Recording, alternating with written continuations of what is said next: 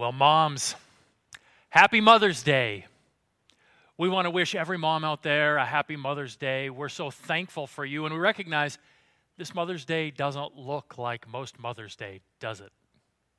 Yet I hope that you recognize how much you're appreciated and that ultimately someone will spoil you over the course of this day. My name's Matt. I'm a pastor here at Friendship Church, and I have the opportunity today to bring the message on this Mother's Day from our series entitled Everyday Idolatry, where we're looking at the things in this life that compete with God for our heart and for priority in our daily decision making. Every day we make decisions based on certain priorities, and those priorities flow out of what we've dedicated our heart to. And God says over and over again in the scripture, either you have dedicated your heart to me and your daily decisions are flowing out of that love for me, or you've dedicated your heart to something else and your daily decisions are motivated by something else. Anything that isn't God, that has captured our heart and is motivating our daily decisions, that's an idol. And over the course of this series, we're looking at 4 different idols. We're looking at the idol of possessions, pleasure, performance, and popularity. Now, when people 3,000 years ago worshiped idols made of carved wood and stone, they didn't do so because they had this passion for wood and stone. They worshiped those idols because they believed there were deities behind those idols that would give them what? That would give them fertility, that would give them abundant crops, victory in war, success in business. They worshiped those gods of stone and wood because they believed that there were deities behind them that would get them exactly the things that we're talking about in this series. Because the human heart craves these things. It did 3,000 years ago, and it does today. Now, last week we looked at the idol of possessions. We looked at the craving for a little bit more, or security through our finances, and how that can squeeze God out in our daily decision making. And we said, Lord, if there's any root of that idol of possessions in us, we want to be rid of it. We confess that before you, and we've repented of that. And we turned our hearts and our minds to Psalm 73, verses 25 and 26, which we've memorized together. It says, "Whom have I in heaven but you? And the earth has nothing I desire besides you. My flesh and my heart may fail, but God is the strength of my heart and my portion forever." And we have allowed that scripture to continue to work through our minds and our hearts, to reframe our attitudes. And if you didn't get a chance to memorize that last week, let me encourage you to memorize it over the course of this week. Now, this week, we're going to be looking at the idol of pleasure. And we're going to start that pursuit of what pleasure looks like in the same book with the same author that we focused on last week. We're going to be looking at the book of Ecclesiastes, written by a man who identifies himself simply as teacher. And in Ecclesiastes chapter 2, he talks about his pursuit of pleasure. And beginning in chapter 2, verse 1, he says this, "I said to my heart, come now, I will test you with pleasure. Enjoy yourself." He's going to give his heart over to the pursuit of pleasure, and he is hoping that it will be a heart-satisfying endeavor. How much pleasure is he going to give himself over to? Verse 10, "And whatever my eyes desired, I did not keep from them. I kept my heart from no pleasure." Teacher's life consisted of living in a palace filled with the comforts. He had servants waiting on him night and day. They brought him the finest of foods, the best of wines. He had dozens of wives and concubines. Anything that a person could think of that he might indulge in for the sake of pleasure, he did. And ultimately, what is his verdict about this wholehearted pursuit of pleasure? He gives us his verdict at the end of chapter 2, verse 1. when he says, "But behold, this also was vanity."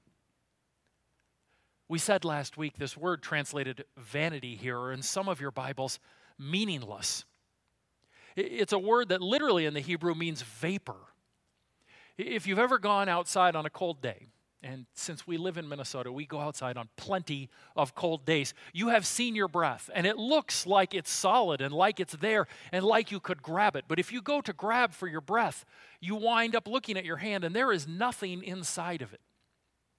And he is using that word in order to describe what this pursuit of pleasure is like. Boy, it looks like it might pursue. The pursuit of pleasure might give us some sort of satisfaction of the heart. But ultimately, when we do that, it is like grasping at vapor. There's actually nothing there, and we just keep grasping for more and more and more. Now, what are the things that we might pursue when we pursue the idol of pleasure? I want to give you 4 things this morning that might be a part of the pursuit of the idol of pleasure. But before we get to those 4 things, I want to remind you that when it comes to pursuing these 4 things that I'm about to lay out, for some, it is a pursuit of pleasure and feeling good. But for many, it is a way of dealing with pain as much as it is experiencing pleasure. That when we talk about these 4 different areas of pleasure that I'm about to outline, for many people, it is a matter of trying to deal with the hurt, with the relational fracture, with the emptiness on the inside. For many, the pursuit of these things is as much a way to dull the pain as it is to pursue pleasure. And that's certainly true of the first pleasure we may pursue in the idol of pleasure, and that is the pleasure of a chemical high. Why do people get drunk? Why do people get high? Well, for some, it is simply to try and experience a temporary pleasure. That is what was going on my college campus on Thursday nights and Friday nights and Saturday nights and sometimes on Sunday nights. Right? Kids would go out from their dorm and they'd seek out a party and they'd get drunk or they'd get high in order to experience a little bit of temporary pleasure, for which they paid a very painful price the following morning. But more often, when people seek to get drunk, seek to get high, it is because they want something to dull the pain in their life. They've experienced abuse. They've experienced relational pain. They've experienced an emptiness on the inside, and they are just looking for something in order to dull that pain. And instead of turning to the God of all comfort, the God who brings healing, they instead have turned to a chemical high in order to dull that pain. Every person who deals with chemical addiction has a genuine physical addiction that they're dealing with, but at the very root of that is a spiritual idolatry. That instead of turning to God in order to experience pleasure, or instead of turning to God in order to deal with our pain and seek out the God of all comfort, has turned to some sort of chemical, some sort of substance instead. And so it cannot be treated simply with physical measures, because ultimately we have a God-shaped hole inside of us. And if we simply try and remove the substance that has become a part of us, that we've tried to use in order to fill that God-shaped hole, that hole still exists, and we will simply try to fill it with something else. Ephesians chapter 5, verse 18 says, "And do not be drunk with wine, for that is debauchery, but be filled with the Spirit." I can't simply try to remove alcohol, drunkenness, or getting high from my life.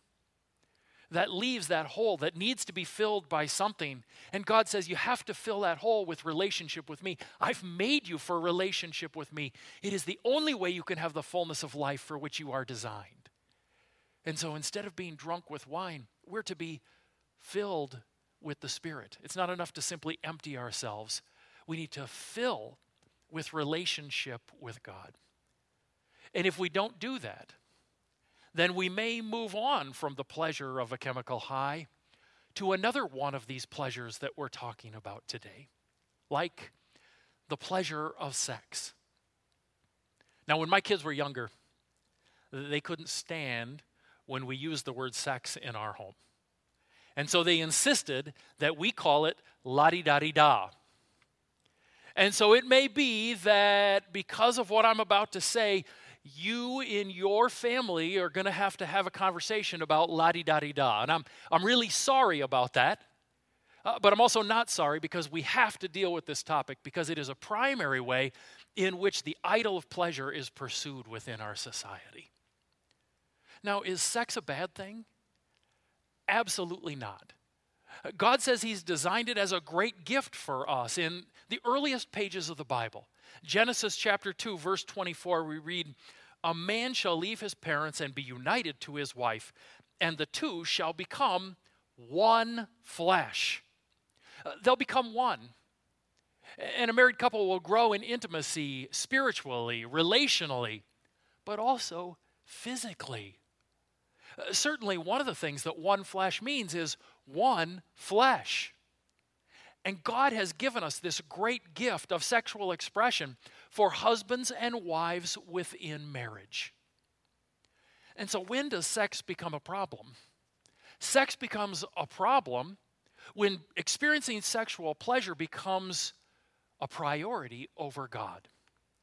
Right? The pleasure of sex is an idol when it takes priority over God. And we can tell that happens when we begin to ignore God's boundaries for sexual relationship. God has said sex is for marriage between a man and a woman. And when we give in to the desire for sexual pleasure and put that ahead of God and His commands and His desires, we've given in to an idol in our life. And our society has so thoroughly given in to the idol of sexual pleasure that it has done damage in the lives of people and in our society. A recent study done by Rutgers University, a state university, asked college students if they thought it was a good idea for couples to live together and have sexual relationship before they got married. 64% of college students across the country said they thought it was a good idea for a couple to live together and have a sexual relationship before they got married. But as this study dug in deeper, what they found was that couples who lived together and had a sexual relationship before marriage were 30% more likely to experience divorce after marriage than those who did not. And couples who lived together and had a sexual relationship before marriage, in those relationships, the woman is twice as likely to be abused within the marriage. Among couples who lived together and had a sexual relationship before marriage, the woman is 3 times as likely to experience depression during her lifetime. In another recent study in the American Journal of Health and Behavior, it reported that women who had more than one sexual partner over their lifetime are far more likely to suffer depression than their monogamous counterparts, far more likely to suffer from addiction than their monogamous counterparts, and far more likely to harm themselves. That same study showed that sexually active teenagers are 6 times more likely to attempt suicide than their counterparts. And friends, in the midst of those couple of studies, I haven't even mentioned sexually transmitted diseases, the negative impact of teen pregnancy, the negative impact of kids being raised without dads, the thousands of unborn babies being killed each month because of pregnancies outside of marriage. All because this world has given itself over to the idol of sexual pleasure and placed that ahead of the pursuit of God and living according to the standards that He has given to us. Sex becomes a problem when it takes precedent over God in our lives, and we can see that when we ignore His boundaries. But we can also see that when we choose lust over Jesus' commands. In Matthew chapter 5, Jesus said, "You have heard that it was said, 'You shall not commit adultery.' But I say to you that everyone who looks at a woman with lustful intent has already committed adultery with her in his heart." Jesus says, you can't be looking at women lustfully. This is a challenging and difficult passage. For every man I have ever met, right? Raise your hand. We all raise our hands. This is challenging and difficult. And yet, at the same time, let's acknowledge the real problem that exists within our society and even within our church when it comes to the viewing and watching of pornography. In a study in 2018, over 50% of recent divorcees said that pornography played a major role in their divorce. In another study conducted a few years ago among evangelical churches across America, 68% of men who identified themselves as Christians said that they regularly viewed or watched pornography. 68%, not in the past tense, had watched, regularly view or watch pornography. And by the way, the number was 24% among women in that same study.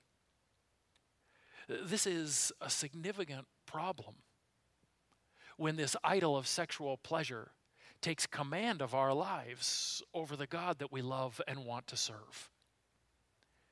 Now we'd be asking, what do I do if the idol of sexual pleasure has moved into my life and I see it and I don't want it to be there? What do? I want to encourage you to just continue on with us through the next couple of points, and we'll get there at the end of the message. But let's move on to pleasure number 3 within the idol of pleasure, and that is the pleasure of food. Let's see if I can step on absolutely everyone's toes as we talk about the idol of food in our lives. When Jesus Christ saves us, the Holy Spirit comes into our life and begins to give us more and more Christ-like character in our life. We call that Christ-like character fruit, the fruit of the Spirit. And one of those characteristics that is a part of the fruit of the Spirit is self-control.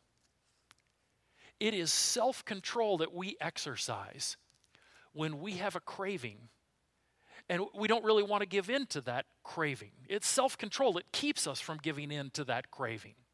Or when we have a craving, but we've already had too much of that, but oh man, we really want more. It's self-control that keeps us from giving in for more. It's self-control that keeps us from indulging in things that aren't healthy for our body or our soul. When we are spirit-controlled, we are self-controlled. And so, friends, as you think about that, would you characterize, as you look at American Christianity, would you characterize American Christianity as having an abundance of self-control when it comes to our appetites and the things that we put in our mouth? We are to enjoy food, you guys. God says that food is one of his great gifts to us. And he wants us to enjoy it and to give him thanks for his good provision in our lives. But when that craving for the next chocolate, for the next cup of coffee, for the next fried food, for the next handful of potato chips overwhelms what is best for us and even what we truly want, it's become an idol in our life that has to be rooted out. The New Testament talks about a group of people who lacked self-control and constantly gave in to the cravings of their appetites in Philippians chapter 3, verses 18 and 19. Paul writes, "For many of whom I have often told you, and now tell you even with tears, walk as enemies of the cross of Christ. Their end is destruction, their God is their belly, and they glory in their shame, with minds set on earthly things." Paul says there's a group of people there in Philippi who are opposed to Christ. And one of the characteristics that you can see in their life as those who are opposed to Christ is that their God is their belly. They give in to their appetites in life. And this may have a broader understanding of all of our appetites, but it also includes our appetites for food. He says that governs their life, and that should never be true of the believer. Being controlled by our appetites and being controlled by the Spirit don't go together. I love the way author Lisa TerKeurst in her book entitled Made to Crave, talks about her own battle with the idol of food in her life. She writes this about her daily routine. I roll over and look at the clock. Another day. Beyond all reason and rationality, I slide out of bed and strip off everything that might weigh even the slightest ounce as I head to the scale. Maybe today will be the day the scale will be my friend and not reveal my secrets. Maybe somehow overnight, the molecular structure of my body shifted, and today I will magically weigh less. But no. I yank out my ponytail holder. Hey, it's got to weigh something, and decide to try again. But the scale doesn't change its mind the second time. It is not my friend this day. Vowing to do better, to eat healthier, to make good choices, I head to the kitchen only to have my resolve melt like the icing on the cinnamon rolls my daughter just pulled from the oven. Yum. Oh, who cares what the scale says when this roll speaks such love and deliciousness? 2.5 cinnamon rolls later, I decide tomorrow will be a much better day for keeping my promises to eat healthier. And since this is my last day to eat what I want, I better live it up. Another cinnamon roll, please. The next morning, I roll over and look at the clock. Another day. Beyond all reason and rationality, I slide out of bed and strip off everything that might weigh even the slightest ounce as I head to the scale. Maybe today will be the day. But once again, it isn't. I yank out my ponytail holder and try again. But no. Vowing to do better, eat healthier, and make good choices, I head into my day only to find myself making more excuses, rationalizations, and promises for later. Always later. And the cycle I've come to hate and feel powerless to stop continues. Who could I talk to about this? If I admit my struggle with food to my friends, they might try and hold me accountable the next time we go out. And what if I'm not in the mood to be questioned about my nachos con queso with extra sour cream? I'll just tell them I'm starting on Monday. They'll be fine with that. After all, they don't really think I need to make changes. But I did need to make changes. I knew it. Because this wasn't really about the scale or what clothing size I was. It was about this battle that raged in my heart. I thought about, craved, and arranged my life too much around food. So much so, I knew it was something God was challenging me to surrender to His control. Really surrender. Surrender to the point where I made radical changes for the sake of my spiritual health, perhaps even more than for the sake of my physical health. Part of my surrender was asking myself a really raw question. May I ask you the same question? Is it possible we love and rely on food more than we love and rely on God? I greatly appreciate her honesty. And that question is an important one. Could pleasure through food be an idol in our life? How would we know? I came up with 3 things as I thought about this. The first is this. Perhaps food is an idol in my life if I look to food to provide the joy and fulfillment that God is meant to provide in my life. If my primary anticipation each day isn't about the opportunity to spend time with God or time with my family at night, but is instead about what is for dinner, and maybe more importantly, what is for dessert. When I get up in the morning, and what excites me and what fuels me isn't the opportunity to spend time with God or an opportunity to live for His kingdom throughout the day, but what excites me is that cup of coffee and those cinnamon rolls. Right? Maybe there is idolatry that is creeping into my life. The second thought I had is perhaps food is creeping in as an idol if we seek comfort through food instead of through God. Something goes wrong and I turn to ice cream. Something goes wrong and I turn to second dinner. Something goes wrong and I just eat and I eat. And we eat things because of hurt and pain. Instead of turning to God, we turn to food. The third idea I thought about is perhaps we have an issue with the idol of food when we are controlled by our appetites instead of being controlled by God's Spirit. When I can't say no to that craving, even though I don't really want to give in, even though I know I'm going to regret it later, even though I know it is bad for me, when I am controlled by those cravings and those appetites, instead of being controlled by the Holy Spirit and the self-control that He produces in us, maybe then I recognize that this is an idol in my life. The idol of pleasure comes to us through food. Again, I want to affirm, the biblical teaching is that food is good. God has provided it for us, and we are to enjoy it. And He describes heaven as what? As a great banquet with Him. But if we're seeking comfort and joy in food instead of in God, then that is an idol in our life. If we're giving in to our cravings when we know we shouldn't, instead of standing in the self-control that God's Spirit produces, then perhaps we have an idol issue in our life. The idol of food.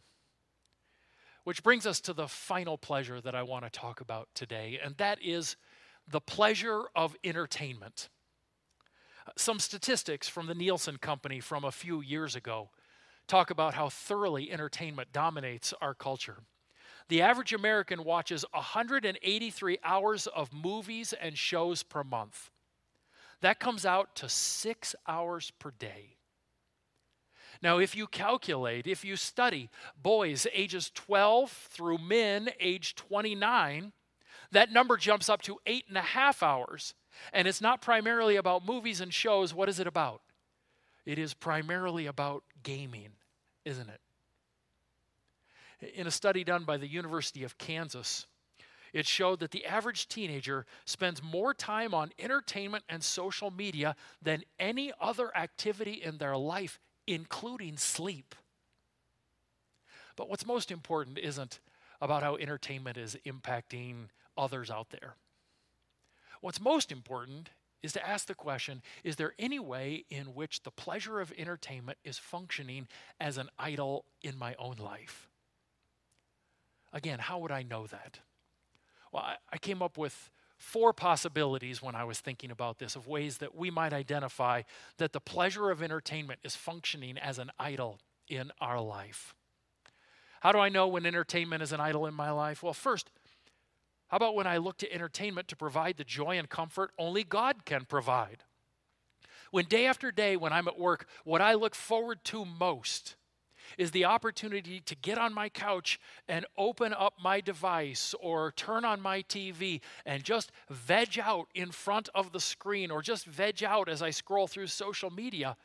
If that is what my longing is, where I am seeking joy and fulfillment, then that's an idol in our life. When social media or the next game is what is most exciting to us, that is perhaps an idol in our life. When binging something rather than spending time with God is my primary way to get through a pandemic, that could be an idol in our life. And so first, when we look to entertainment to provide the joy and comfort that only God can provide, it's an idol in our life. The second idea I had was this: when entertainment takes precedence over time with God, it's become an idol in our life. When every night I'm committed to watching shows or watching movies or scrolling through social media or playing games, and my family never seems to make it to having quality family time or spending time praying to God together or just playing games together and having a great time reflecting the love of Jesus to each other because of media, because of entertainment. It's an idol. It's an idol in our lives at that point. When my devotions are cut off or cut short in the morning, because when I get up, I immediately check the local news, the political websites, the scores on ESPN, whatever it is, and I can't get to my devotions or do the devotions that I really want because I have to dig into those things instead. That's probably an idol in my life. When entertainment takes precedence over time with God, it's an idol. Third, when entertainment is drowning out the voice of God in our life, it's an idol. Our media and entertainment can be with us at all times because of our devices. Anywhere we go, we can have our shows with us, our music with us, our books with us, our social media interactions with us. Anywhere we go. And so there is never a time that has to be quiet and silent in our lives. And so the question is, how then do we commune with God? How do we have those quiet times where His Spirit is able to speak the truth of Scripture into our lives about the way that we're living in order to encourage us or in order to convict us if we never have those quiet moments in our life? Because something is always with us in media and entertainment. And then the fourth thing that I thought about, if you want to measure whether the pleasure of entertainment is an idol in your life, is this: when we entertain ourselves with things that feed the flesh, the pleasure of entertainment is an idol in our life. Romans chapter 12, verse 2 says, "Do not be conformed to this world, but be transformed through the renewing of your mind." And if we are intentionally devoting ourselves to entertainment that feeds the flesh rather than the spirit, then that is an idol in our life. If we find ourselves saying things like, "Oh, but man, that show's just so well written. Yeah, I know it's got some stuff in it I shouldn't watch it. Oh, but it's just so funny." Chances are then, yes, you have an idol of entertainment in your life, and it is taking precedent over God and your walk with God. And so we have to ask ourselves, is the pleasure of entertainment an idol in our life? When entertaining ourselves with things that feed the flesh, we've made pleasure and entertainment an idol in our life. So as we look at these things, and perhaps this morning we go, boy, there is perhaps some way in which the idol of pleasure in one of these four areas or another area I haven't mentioned this morning has been creeping in towards my heart. What do we do about that? What is our response to that if we see any of this idolatry in our life? Well, let me give you two things, and they're going to sound awfully familiar. The first is this: confess and repent in Christian community. Yes, last week we talked about if this is an issue, if you have given in to some sort of idol in your life, confess and repent. And I have only added the words "in Christian community" this week. That's not just pastoral laziness. This is important. Because while we confess most importantly to God and our repentance is before Him, genuine confession and repentance has rarely taken place if we don't get our fellow believers involved in the battle. And so, friends, by all means, start by confessing and repenting any idol in your heart to God, but don't stop there. Enlist your fellow believers in that battle. Proverbs chapter 28, verse 13 says, "Whoever conceals his transgressions will not prosper, but he who confesses and forsakes them will obtain mercy." Let us not conceal the idols of our heart, but spend time opening up with other believers who will go to battle with us over these things. We can do that with our friends. We call them. We spend time with a couple of friends on the phone talking about the challenges and the battles with idols in our lives. During normal times, we might do it over coffee or in a backyard barbecue situation. Friends, we can do it in our life groups. Life groups aren't meant to simply be shallow times of walking through the facts of the Scripture. We're to apply them in our lives in a way in which we share life with each other and we battle those things that are of greatest temptation to us. We can absolutely do that within a ministry that we offer here at Friendship Church called Celebrate Recovery. And if you're dealing with idols of pleasure in your life that have become addictions of any level, I want to encourage you to connect with Celebrate Recovery.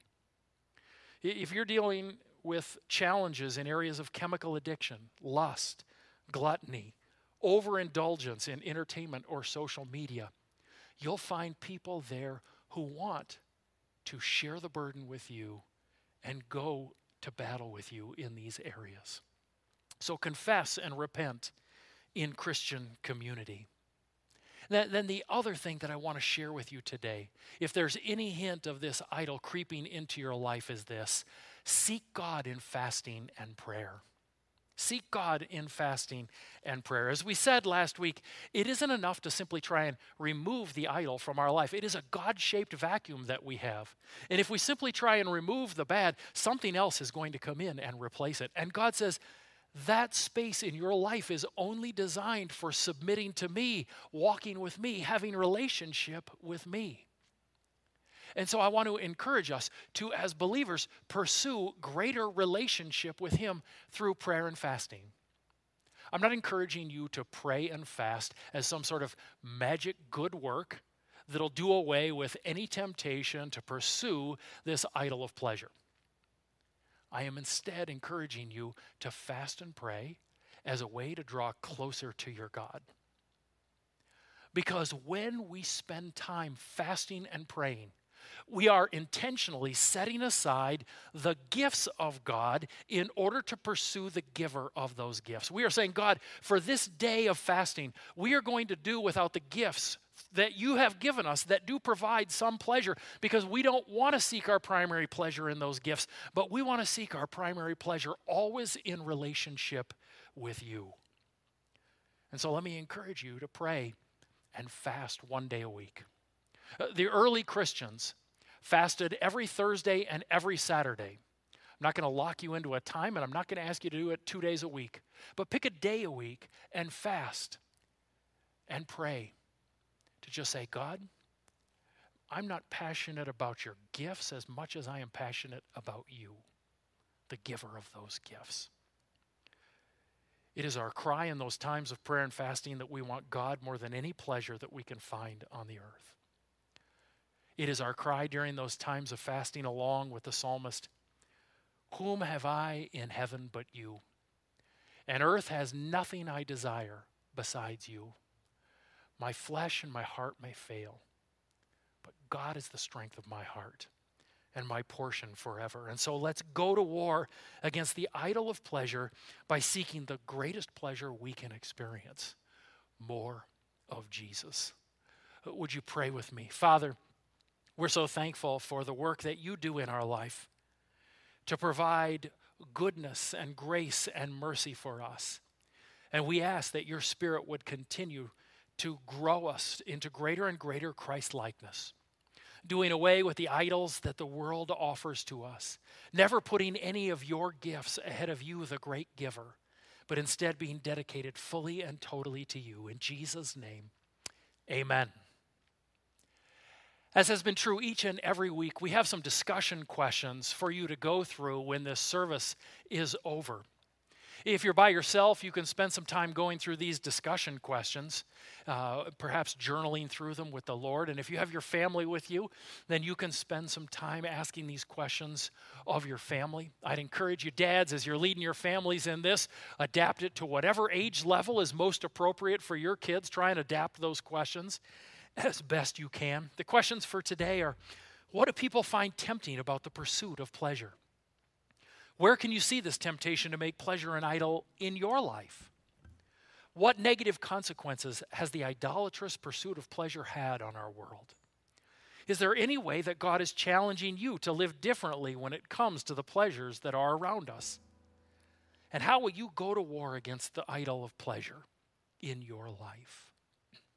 Again, I want to encourage you to spend some time with those questions when the service is over. Before the service is over, we want to spend some time worshiping God together in song and worshiping God through giving. You can continue to give to what God is doing here at Friendship Church and through the missionaries that we support by giving online on our website, by giving through our app, or by mailing in an offering here as a part of the church. But friends, we want to close our service by worshiping God, by singing together the theme song for this sermon series. And that theme song is entitled, Just Give Me Jesus. Right? You can have the rest of the world. This is an expression of Psalm 73. You can have the rest of the world that is of no interest. Just give me Jesus. Let's sing praises to God together.